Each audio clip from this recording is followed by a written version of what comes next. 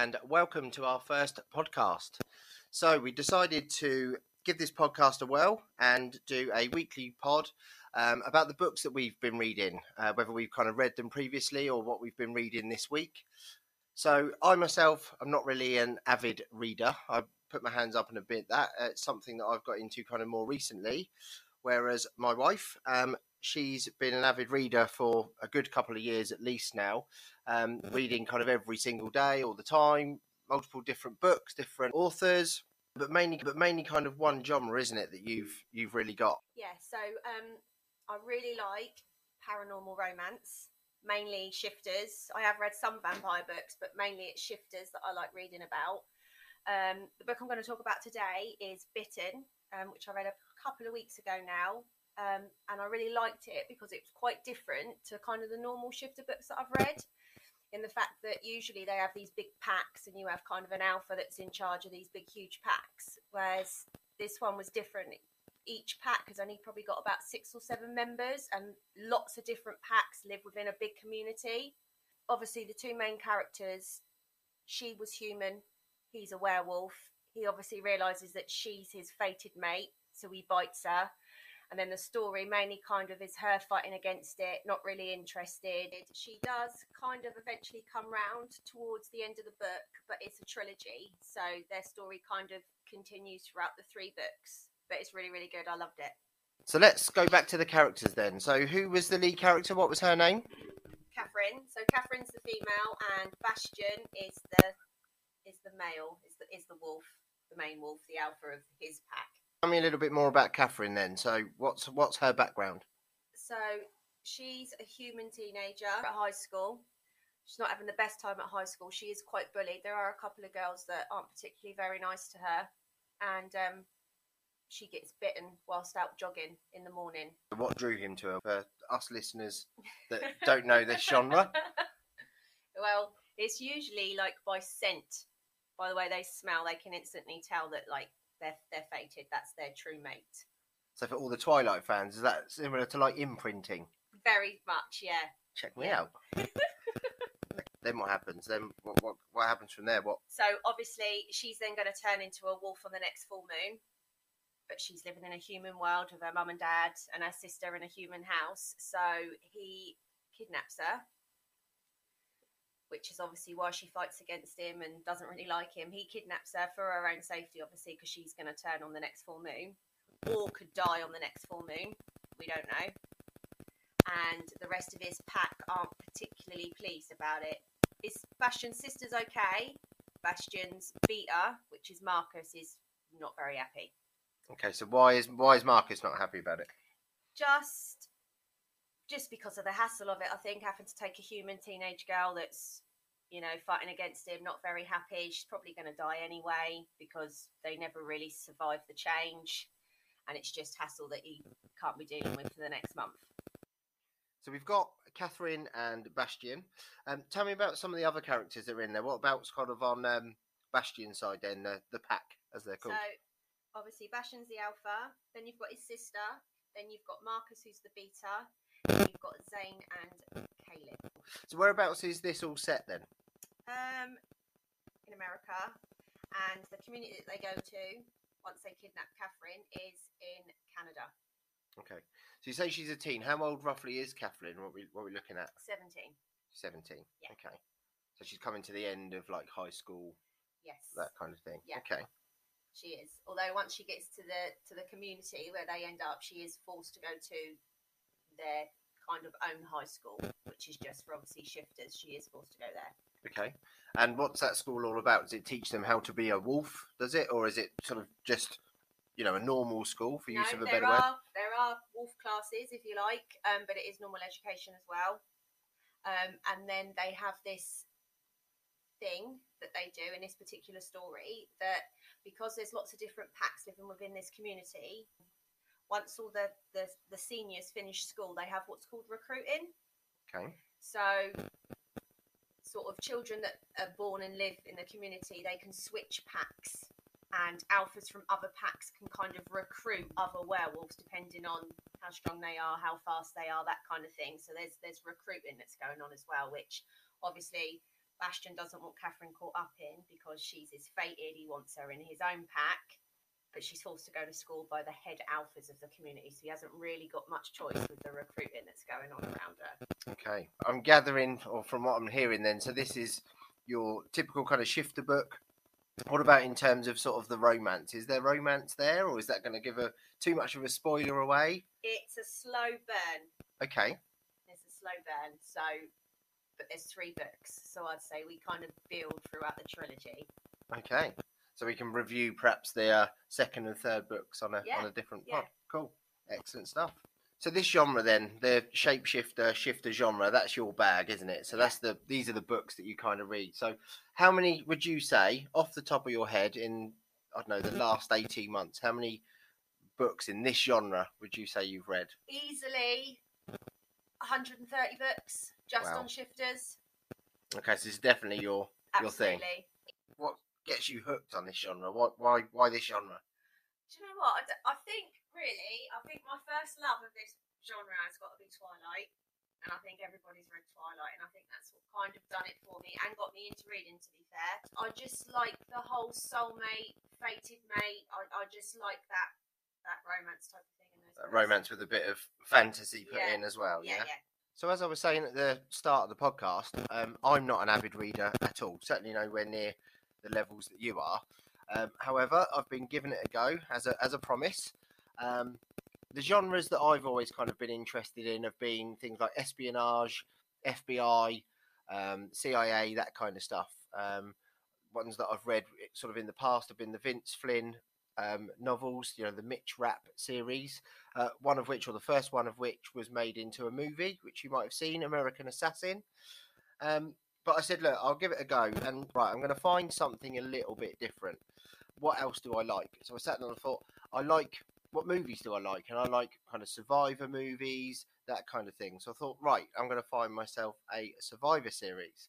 So the book that I've been reading this week is a book called 483 Days. It's a book about, it's a survival book, but it's a book about, he's an El Salvadoran guy, actually, that moved up to Mexico. He moved up there because he was basically on the run a little bit from people in his local village. There was like an incident that happened that was nothing to do with him really, but he had a bounty on his head, so he had to flee his daughter and his family.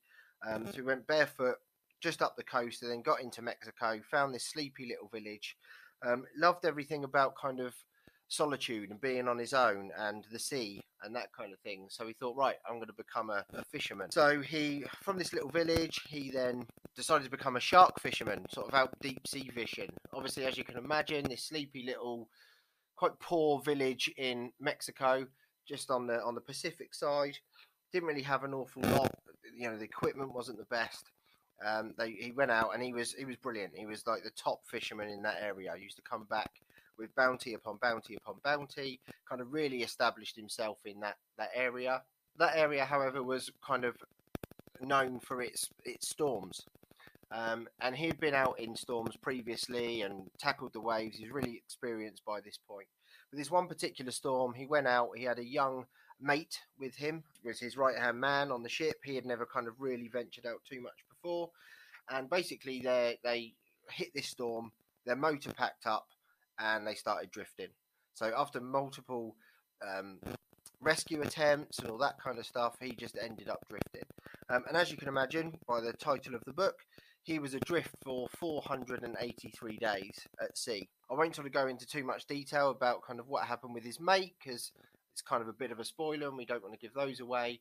But this story is really a truly amazing story about survival, based on a true story as well. So this isn't fiction. This actually happened. As I say, it was a drift for 483 days.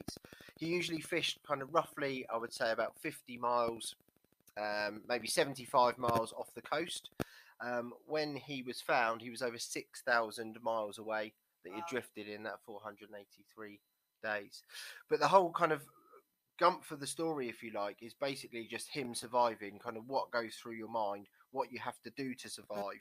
In terms of movie sense, thinking like Castaway. Took the words right out of my mouth. I was just about to say, it reminds me very much of Castaway, but he's stuck on the boat still. So he Does hasn't he have got. a Wilson?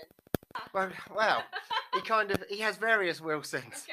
So which you'll see in the book. But yeah, originally he was with somebody. It was somebody with him, but something happens. He ends up kind of the majority of that journey on his own.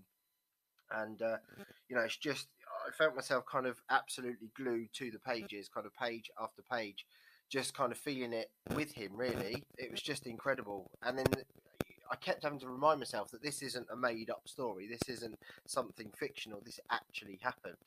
But it was really, really good, thrilling, exciting. Sad in places. Kind of what could go through your mind, and kind of he didn't have any resources. He just had this little boat in the middle of the ocean to survive all that length of time. You know how long you can go without food, without water, and all that kind of thing.